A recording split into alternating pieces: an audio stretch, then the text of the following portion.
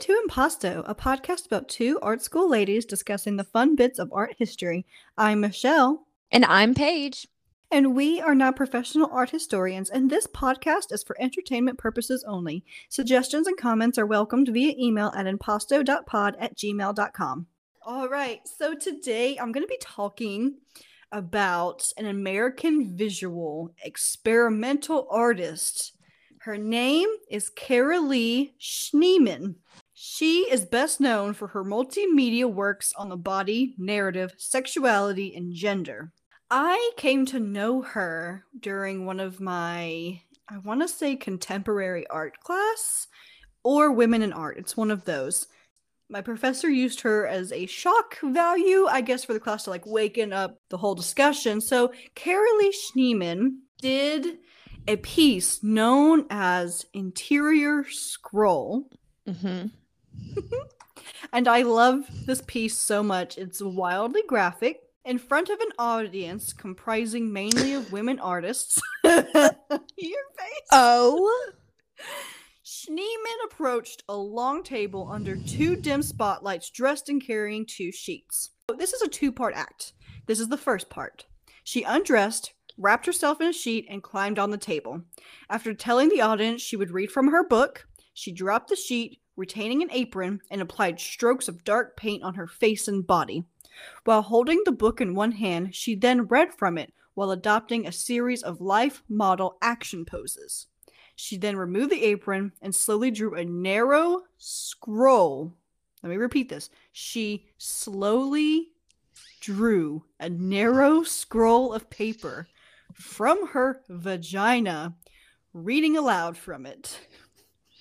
Oh my God. So these images are wildly graphic. She is completely naked with strokes of paint mostly on her abdomen and straight up on her crotch. And she is reaching down and pulling a scroll of paper from her vagina. It's still attached up in there as she is pulling it up towards her all the way up to her chest. Oh my God. Okay. And so apparently this was in response to a critic who didn't like her other performance known as Meat Joy, and I will talk about this later. So she took the scroll from her vagina, and as much as I can understand, it was like an F-U to this guy. Specifically him. Yes, specifically him. She actually stated it later on in 1988, that the text is a sacred letter to the American critic and art historian Annette Michelson. Like, slammed her, I want to say, and was like, yeah, this is not art. And she was like, oh, bet.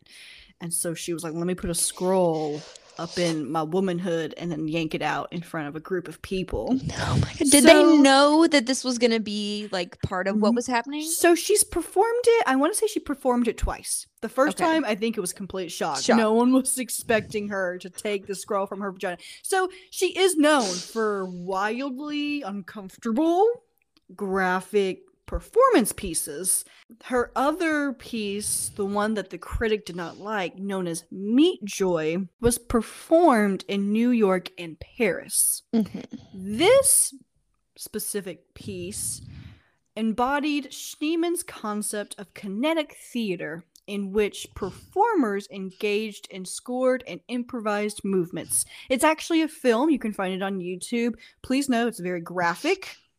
8 performers covered in paint, paper, and paintbrushes crawled and writhed together, playing with raw fish, meat, and poultry. So they're rolling around with a chicken. Yes, and it's really, I never looked up the actual video up until today.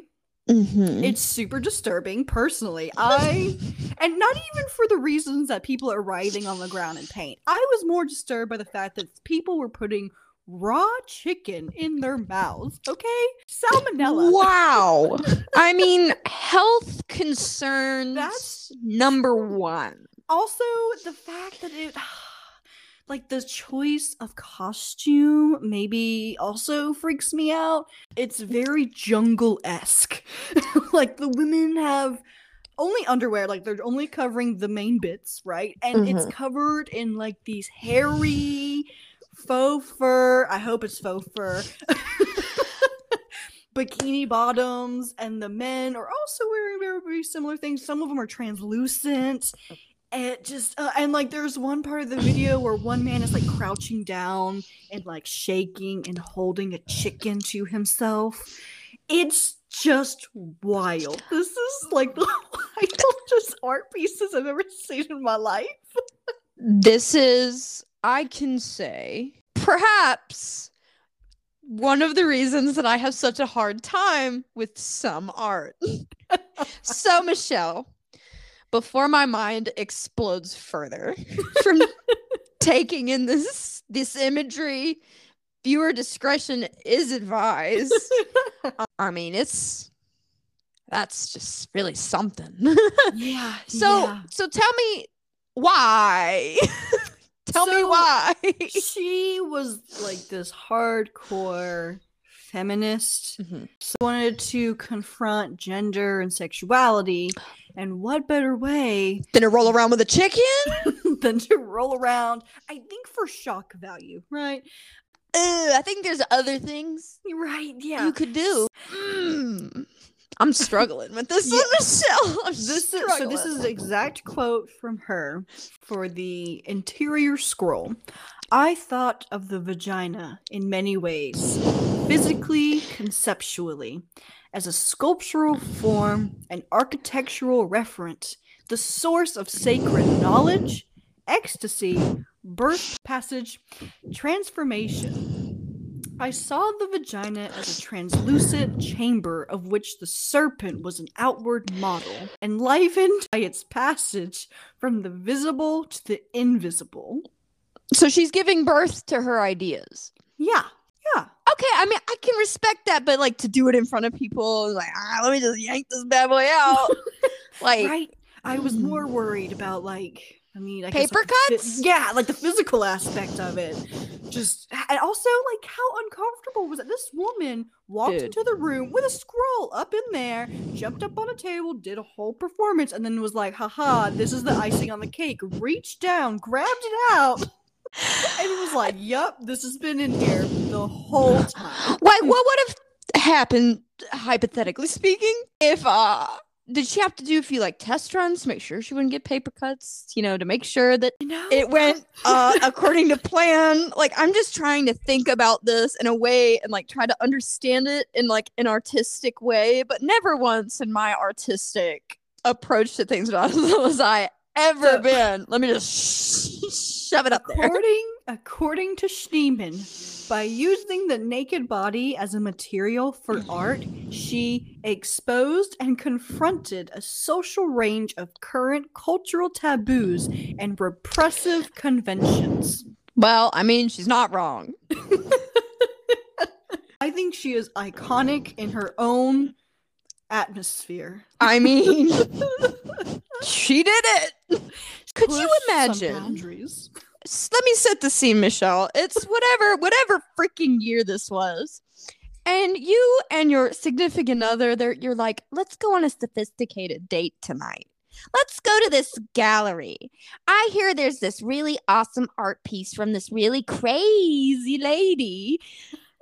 I bet it's cool. And then you're standing there and she's yanking things out of her lady bits. And you just have to stand there and you're like, what?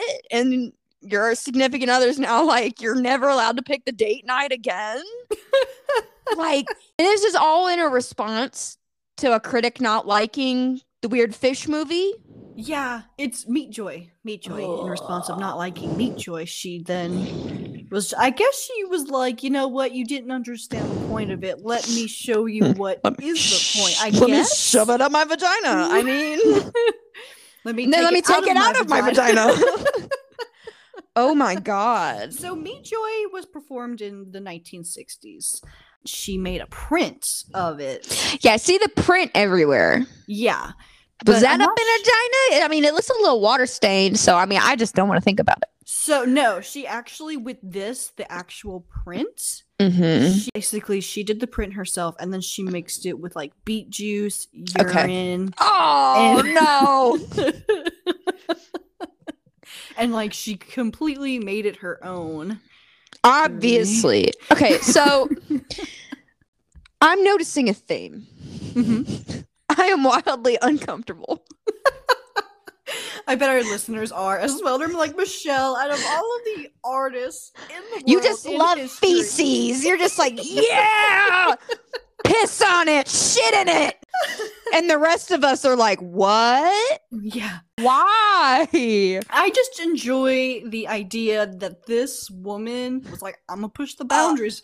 Pollock took some jank-ass paint, cigarette butts, and threw them on some terrible canvas and was like, art, and everyone loved it. But then when Carolee Schneeman rubs meat all over random people's bodies, it's looked out. I don't think that it was the meat that was my issue. My issue is the weird up bits. I don't want to. I just don't want to. Okay, but this comes like almost 10 years after Meat Joy. So I wonder if people liked her before that. They were like, oh my gosh, she's so iconic. She is one of a kind. And now they saw Interior Scroll and they're like, maybe not. They're like, oh yeah, I love her work.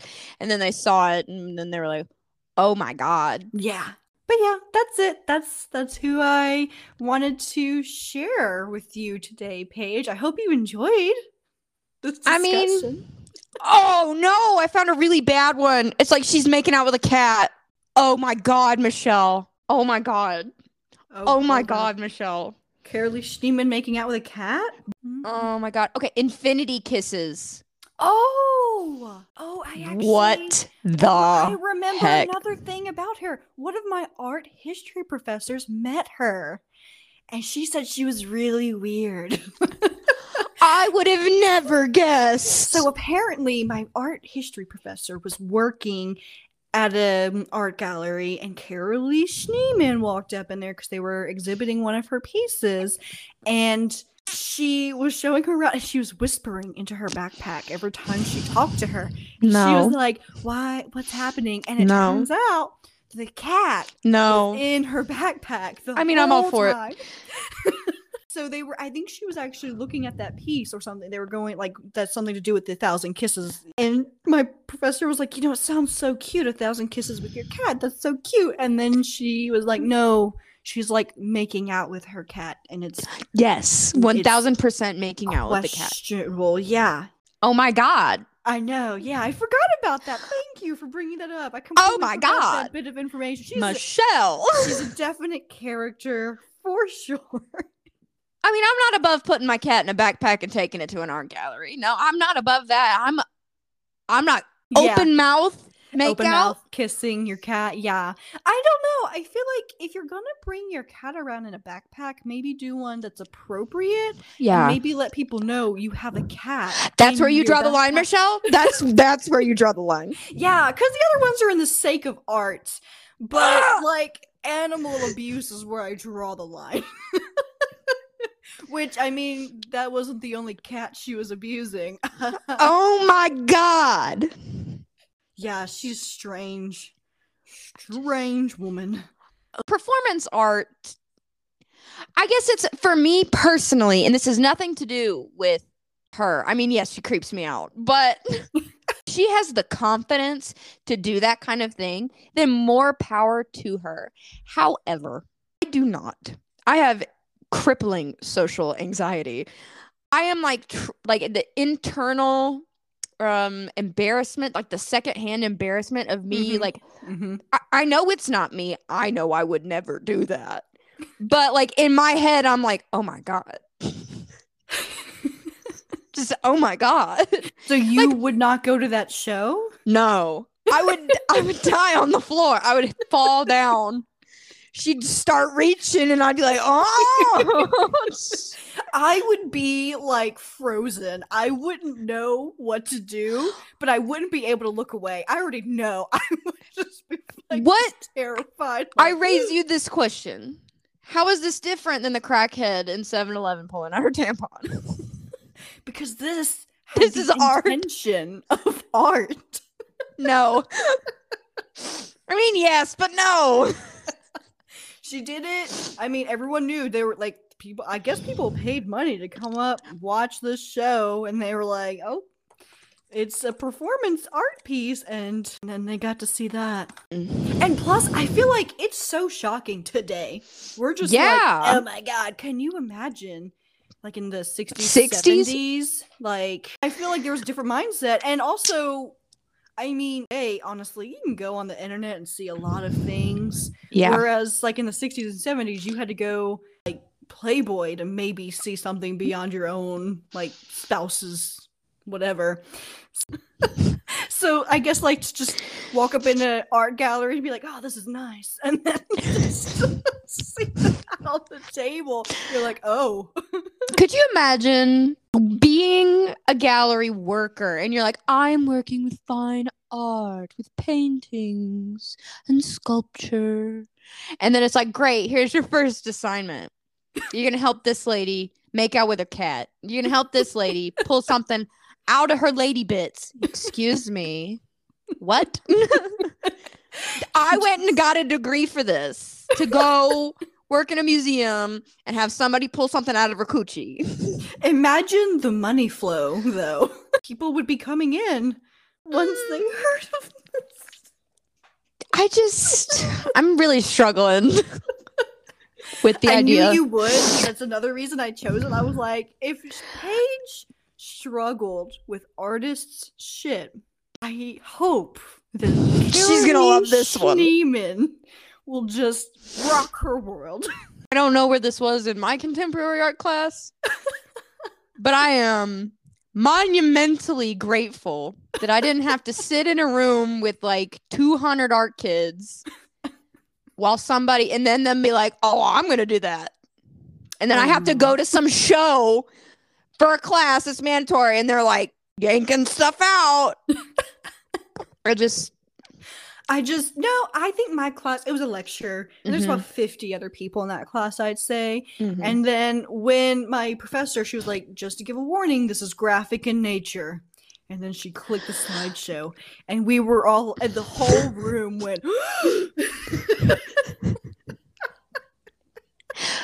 oh, great. God, there's so many levels to this. And then again, let us remember our parents listen to this. Yeah. Hi, Mom. Hi, Mom. Oh, God. Be glad. It could have been worse. Could it? What's worse? Well, no, I could have been worse. Oh, wow. You could have been worse. We could have been yanking stuff out. You're in right. Public. I know. Like, at least our degrees haven't pushed us in that area. We're like, let's do a podcast. I feel like that's a much more reasonable expectation, or like a reaction, you know? Yeah. It's a great road to go down. You know, I love art, so I'm going to talk about it. I'm not going to pull it out of my hoo-ha in public. I don't know. Lord. I wouldn't put it past me. I'd do it. Oh, no. Sorry, I would not go to the show. I wouldn't expect anyone to go to that show. Well, maybe it'd be creepy people, I guess. Oh, what if there's creepy people watching her show? Like, was it people that were close to her? Was it randoms? Oh. Like, was it like her close friends, and they were like, "Go, Carolee! I'm so proud of you right now. You're doing great, sweetie." And she's like, "You guys watch this." It's an art project. Just no. Come support me in my artistic expression, you guys. What if somebody thought it was just another film? They just walk in. See, my brain is thinking of all of these weird possibilities of all these people like just walking in on this type of moment. I hope she was okay mentally. I don't think she was. I mean, she seems a bit off. I mean, just a bit. Just a bit. Oh my God. Well, thank you for that. You're whatever welcome. That was. Yeah, I'm super glad to have shared Schneeman with you. Glad to now know it. And it's her. Her name is Schneeman. Oh my God. Okay, Paige, are you ready to dive into some art history trivia? I need a palette. All right, Paige, take it away. Michele, what artist was sentenced to death by the Pope after killing a man? What are my options, Paige? You have Titian, Francisco Goya, Albrecht Dürer, or Caravaggio. Caravaggio. Yes, ma'am, you are correct. On the 29th of May, in a mere 1606, Caravaggio killed, possibly unintentionally, a young man named something very Italian. The circumstances of the brawl remain shrouded in mystery, though several contemporary newspapers referred to the quarrel as a gambling debt and a tennis duel. Another fun fact, Michele. I'm just going to tack this on the end here because I love it so much. He was eventually pardoned by the Pope and the Vatican, and they were like, we'll let it slide if you come do more work. And he was like, okay, I'm about it. So he was on his way back to Rome when he was mysteriously murdered. Ooh. Yes, Art ma'am. history murders. I love it. He was murdered. They sent out a little investigator from the Pope to go, take a look, see what they could find. And they didn't release the findings until like 10 years ago. What were the findings? I don't know. I haven't looked. Ma'am, you really gotta just leave me on that. Somebody's gonna talk about Caravaggio's conspiracy death. All right. Your turn, madame. What American artist is known for paintings of flags? Jeff Koons. He did the balloons. Bryce Marden, Jasper Johns, or Robert Ryman? This is Jasper Johns? Correct. Yes, Jasper Johns is an American painter, sculptor, and printmaker associated with abstract expressionism, neo-dada, and pop art. His early works were composed using simple schema such as flags, maps, targets, letters, and numbers. In 1980, the Whitney Museum of American Art paid $1 million for 3 flags, then the highest price ever paid for the work of a living artist. So he broke a record and then lost that record. Immediately to Jeff Koons. Yeah. Jeff Koons came in and was like, LOL. LOL, psych, you had your moment. Okay, now I know, looking at the flag, it's like the flags stacked on top of each other. It's like 3 of them, I think. Yep. Oh, yeah.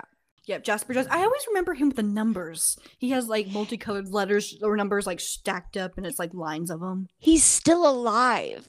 Oh, shit. He is 90 years old. This man excuse me, 91. He's from Georgia. Oh. He's next door. This individual. Excuse me, sir. How did it feel to lose your record? Oh my god. I really like this one. What artist's work has been stolen more than any others? Our options today. We have Rembrandt, who's apparently a turd of a person. I didn't know that, but apparently he's a terrible guy. Got it. All right. Leonardo da Vinci, the king of procrastination, we have dubbed him. Pablo Picasso, no comment. And Edvard Munch. Who do you think's work has been stolen the most? The most? The most. Probably. I don't think it's Leonardo da Vinci. I don't think it's him. Just because, the Mona Lisa. I feel like she's been stolen a lot, though. She was stolen twice. Is that a lot? Is that a lot for a painting to be stolen twice? I mean, it's more than most others have been stolen. I'm good. Oh gosh, I don't know. I'm gonna say Picasso. Just, I'm not a fan, but I have so many other people love him, and he's probably been stolen. He's so special. Yes, Michele, Picasso has had more of his paintings stolen than any other artist. The Art Loss Register has 550 of his works listed as missing. Well, I guess that's what happens when you make just a whole bunch of. 550 are missing. Missing? They just how does it go missing? Well, I guess when you just create just a whole bunch of, garbage, you misplace it every once in a while. You're like, oh, Yeah, it was art, man. My sketch on a napkin. Oh, you're right. You know what? That makes a lot of sense. All right. With respect, sorta. No. I don't know. I'm glad we have like a mutual agreement that Picasso, he's aight. But like, I think he's overrated. He's overrated. I'm sorry. I think we can totally have a discussion on that one day on like reasons why we're not huge fans. I feel like a lot of art history people can all agree that Picasso is not as amazing. As so many other people are like, ooh, Picasso. And also, he's not that old. Like, everyone's like, Picasso is like hundreds century years. Yeah. It's like Van Gogh. Everyone's like centuries ago. No. It's like barely two centuries. Almost two for Van Gogh. But Picasso is like within the past 100 years. Yeah. He's within our lifetimes, I guess. Yeah. So. Is he still alive? No. No. Okay. Thank God. With respect. With respect, thank God. Okay, Paige, you ready for the last question? Yes. Which of the following is a famous work of pointillism? Okay. The Scream, Girl with a Pearl Earring, American Gothic, or A Sunday Afternoon on the Island of La Grande Jatte? Is that the one with, it's like a beautiful pixelation, basically? Like it looks like it's pixelated? Is that it? Yes. Oh! Yes. Are you going with A Sunday Afternoon? Yes, I am. Yes, that is it. Surratt, contrasted miniature dots, or small brushstrokes of colors that when unified optically in the human eye were perceived as a single shade or hue. So like the little dots make the point. Yes. So if you pointillism. get up really close to one of his paintings, your eyes are going to do weird things. Like you can't focus on it. But as you take several steps back, your eye starts to then focus on the painting. Yes. I wish I could see. That is one that I would love to see in person. Yeah. I think it's in Chicago, I want to say. Really? Oh, road trip. I want to say it's in Chicago. It's either that or New York, but I feel like it's in Chicago. I'll have to look it up. But yes, I do want to see. We should do a trip. Trip. Can you imagine though, like a road trip for art history museums? Can we go to like Chicago and then we can go to New York? Oh my gosh. That's like my dream in life. Just we could go to the Louvre and we could write a letter to Mona Lisa. Oh God, no, not the Mona Lisa. Very well. All right, Paige. I am so excited to hear. I'm so excited to share. Educate me, friends. Educate me. Michele, today I will be talking about Heinrich Kühn. I know Kühn for the balloons. Wrong one. Oh. That's not the same. Okay, so I don't know this person. Not the balloon man. Today, but first, I raise a question. When do you think color film was created? Color film was created? Oh gosh, I want to say like early 1900s. I want to say that, but I feel like it's probably wrong. Yeah. Is this a painting or photograph? It's a photograph. I'm so excited. Color film has actually been around, or color prints. Let me say that. Color in photography has actually been used as early as 1858. And the camera was like finalized and like created fully in 1813, 16 area. But color film in what we know today and think of as color photography wasn't until the 1930s. So you're right and wrong. Right and wrong. Okay. Okay. Heinrich Kühn is an Austrian-German photographer and photographic pioneer. He was born in 1866, so he is on the very end bit, the Victorian era. Lovely things that were happening with that. He used several techniques, and that's what I want to talk about first so that we can understand the gravity of his work. He's not fully known or recognized, perhaps because he just was one of a massive amount of artists in this time that were working and creating photographic work. He was one of the pictorialists, which I feel like is a blanket term for anyone that was doing photography in the end of the 19th century. I think that there are several different levels and fields that everybody was working in, but for some reason they're like, oh, they're all pictorialists. They didn't give them the time of day in the art world to divide them up into separate categories. Like, oh, well, they're doing pre-Raphaelite work, they're doing Impressionist work. It was very much like a beginning of a movement. Didn't have like an idea of how to like distinguish them. They were kind of just like, let's do an umbrella term and we're good. Yeah. And still to this day, like there's not terms for these different types of photographers because everybody's just lumped in together. But if you take a look at Stieglitz's work, who is poster boy of the pictorialist movement, his work looks nothing like this. This is on another level. So let me tell you about it, Michele. So it's very scientific, and I am not a scientist. So forgive me if I say things incorrectly. He was known for using gum prints, which uses the gum of Arabic to create color images. And this was happening as early as 1858. And the quality of these prints now is on par with that of a color digital camera, but it's just very cumbersome. So basically what happens is the gum, it's mixed with pigment, and often in the separate colors. So it's very much like kind of a screen print type of movement. So the whole canvas or the whole like printing paper is saturated in this pigment mix. And then it's exposed to light, like a black and white negative is laid on top of it directly. It's a contact print exposed to light. They wash it and then they move on to the next color. Takes like 7 or 8 of these trips with these colors and these layers and washings, but the prints are just phenomenal. Like they just look so amazing. Like I just don't know how else to put it. Like they're just beautiful.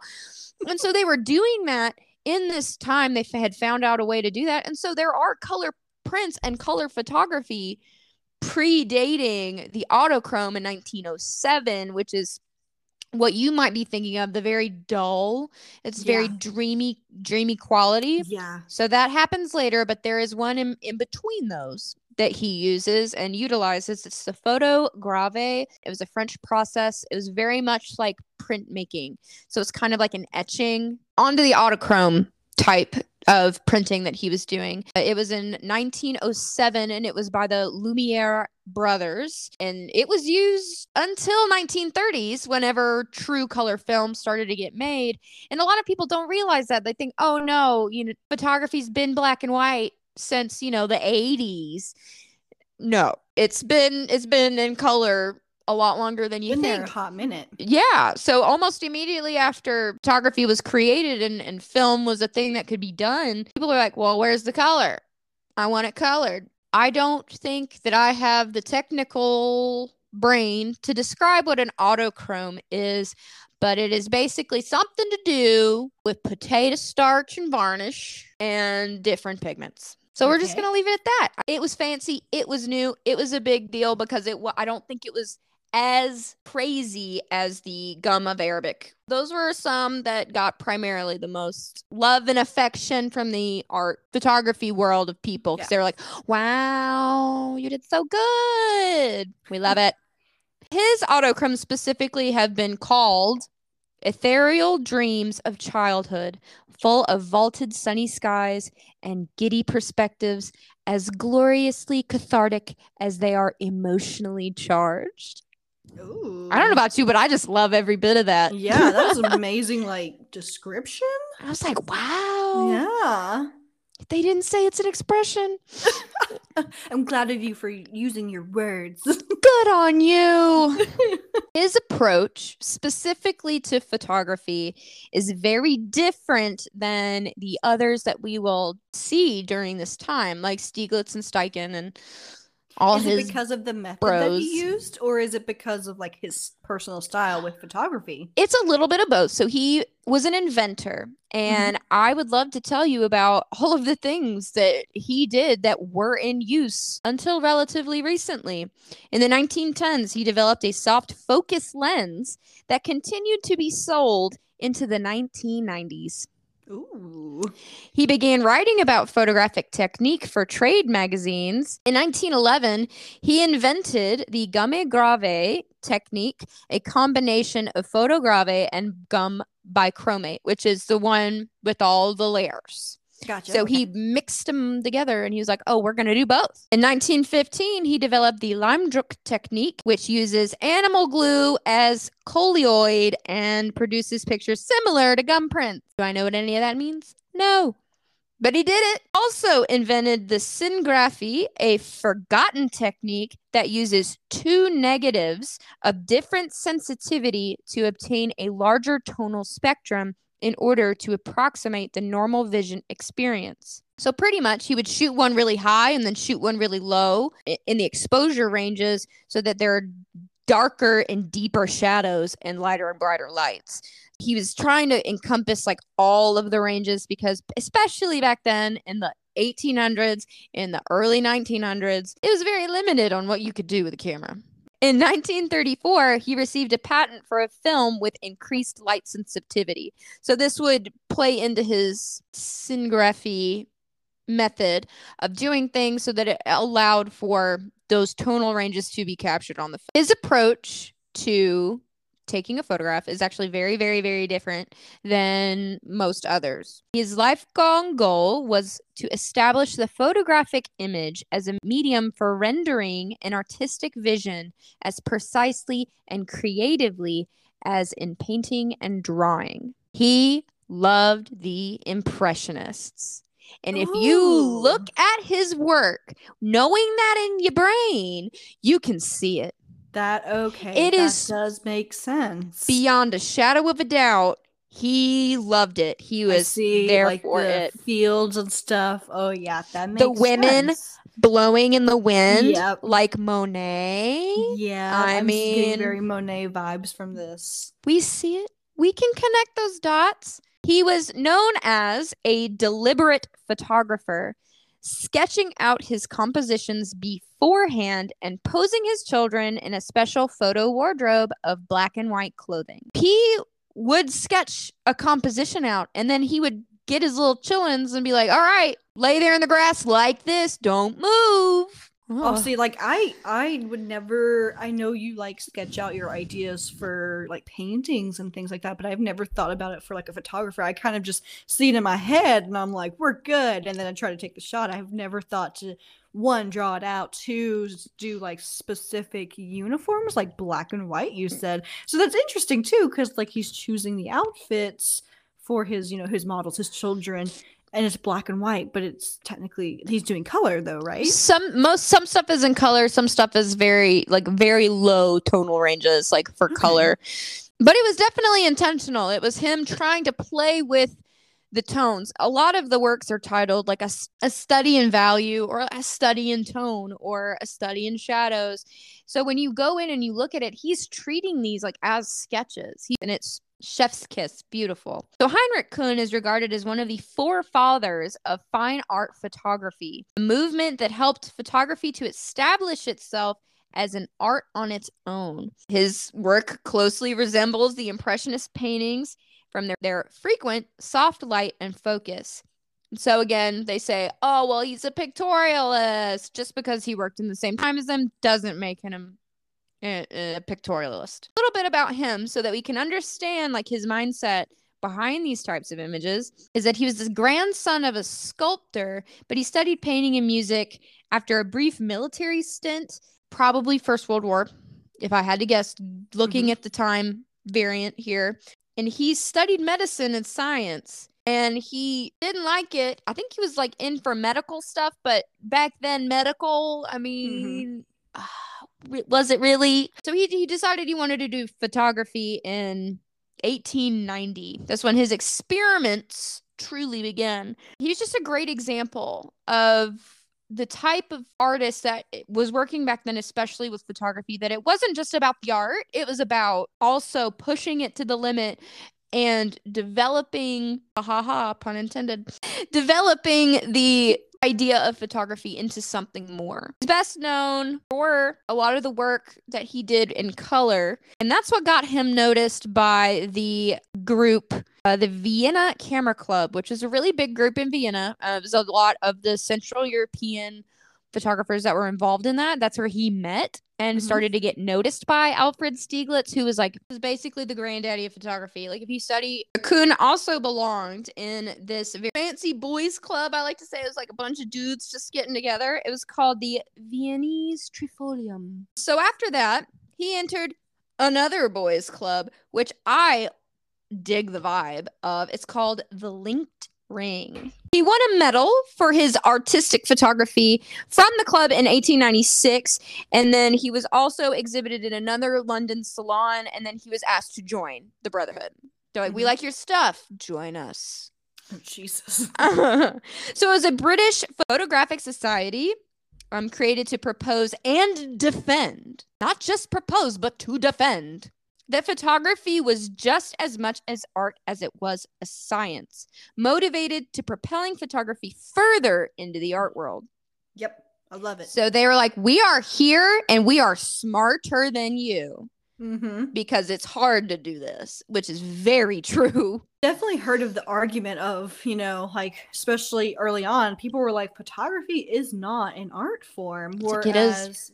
People really had to fight for it and be like, no, it is. It's just because it's a different media you've never seen doesn't mean it's not art. And I think we can relate today where there's a lot of pushback for, craft versus fine art. So many people today are just like, is resin an art form, or is, like embroidery an art form? So I definitely feel like they were like the early on version of, is this considered a type of art? So I really like that they were defending it. They're like, no, we are. But I feel like there's always going to be pushback whenever a new form of a new mode of creativity comes up. Like you said earlier, it's about intent. You're right. Intentional art. Yes. That's also, after he gets inducted into this boys club, Alfred Stieglitz is like, yo, bro, you want to join mine? Which was basically just a ripoff of the Linked Ring, which obviously has such a cooler name than Photo Session. This is how I noted it in my notes. It was the American ripoff of the Linked Ring. So in 1907, he officially met with the group of the pictorialists that were the head of the operation, basically Frank Eugene, Edward Steichen, and Stieglitz, Alfred Stieglitz. So he did interact with them. He wasn't one, but he did interact. Okay, he did interact. Cool. So they got together and learned how to do the autochrome process. So the new Lumiere brother method of he had perfected the process enough in 3 years to have his work presented in Camera Work, which is Stieglitz's publication at the time, and it was 3 issues devoted to his pictures. Like, they were like, we love it so much. Also created that division because he wasn't going to create work that they wanted. Because the pictorialists, they were like, oh no, we need to like move forward. We need to be more modern and like what we're taking pictures of. Like, we don't need to be trying to be painting. So I think that's where they began to divide. It was because they're like, we're trying to be our own thing, but you can still be interesting in approaching this style with a photograph. Kühn's work is considered Impressionism because of the treatment of the subject. Interesting. There's a couple that I would like to talk to you about today from Heinrich Kühn. First, we have a black and white image of his. As we can see, she's showing some shoulder. She's got a big old hat on. The tones and the shadows that are caught in this white dress are just amazing. Like, I just don't know what it is about this picture that I love so much. I think it might be the contrast between the background and the foreground, and her dress and all the ruffles and the frills. Like, it's very easy to tell that she's got this ethereal gown on, and then she's got that just awesome hat. It's just so great. It's like shadowing her face, but you can still see her face. It's Chef's kiss. I love 10 out of 10. I'm looking at this photograph right now, and it's really pretty. It's so like delicate. It's like the photograph matches her. There's very soft looking. The dress looks like something I would wear to like brunch, honestly, or like it's something you see in modern day, especially with that hat. Like it's definitely one of those hats we see today with, like the Instagram girls, you know what I'm talking about. Yeah. And so I think maybe it's easily to like relate to this, especially like the sassy, like slightly looking over her shoulder. I love it. It's awesome. Yeah, very cozy. I love it. Sorry. I think it was originally titled A Study in Values. Mm-hmm. So that is one of those that we kind of discussed earlier about how he approached everything very painterly.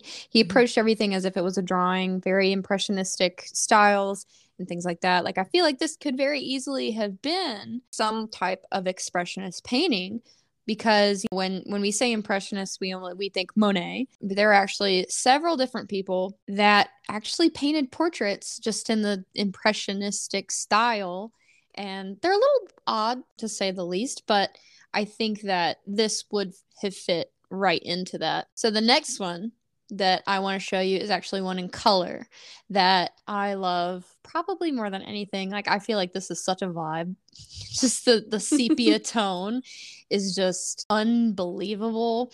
And at first you don't realize it's in color, and then you start to really look at the image, and then you see the color in the rug on the floor. You see the warm wood of the bureau to the side, and then her belt, the purple belt. I love it. It's so like you said, the longer you stare at it, the more you notice the color, and I love that because when you first look at it, you're like, oh, it's a black and white, whatever. But then as you stare at it, you're slowly drawn into his world. It looks so calm and serene. It reminds me of like early Sunday morning. It looks very soft, very like cozy. Yeah, I love it. And like I love like the wood, the rug, like you were saying. I love it. And of course, at the very center is the belt. Yes, Please the tell me about this some more.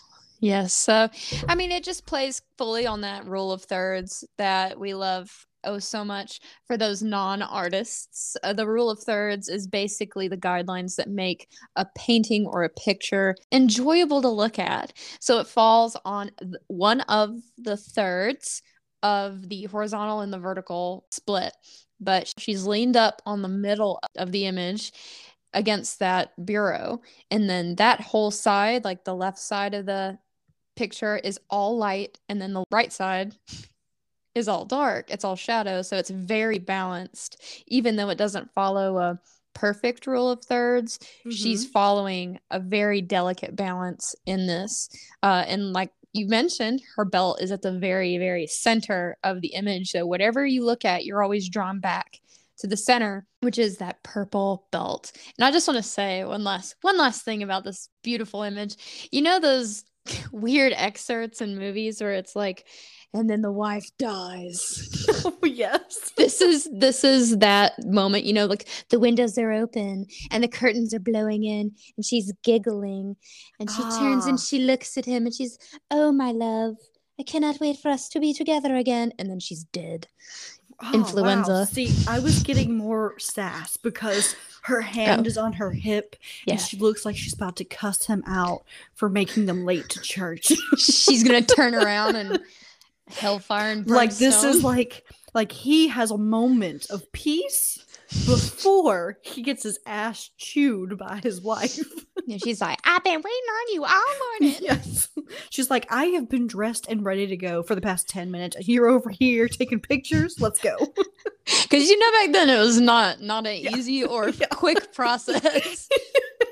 That's him in a nutshell. I feel like those two are some of my favorites. And I believe Mary Warner, the person that is pictured in both of these images here, I believe that it's his wife. I was not able to find a source that neither confirmed nor denied that being his wife. but she's in almost every single study of his. She's also in the pictures with his children, but it doesn't say his wife and children. It says Mary Warner and children and his children. So I have no idea. But then again, the focus of his photographs wasn't necessarily portraiture like a lot of the other photographers at this time. His was to be a study in color and a study in values, and just him trying to express his, I guess, painterly abilities in an image, because I don't think that he painted. These two images don't necessarily summarize up his entire body of work. His other really great and interesting images are in a really shocking amount of color, and I suggest that y'all go out and y'all look, because they are just phenomenal. You really question when it was made, because your brain goes, that's color, that's the 90s. But in actuality, it is the 1912s. And it's just so different than a lot of the other stuff that we're seeing coming out of this time period, especially with artists that were part of the pictorialist movement.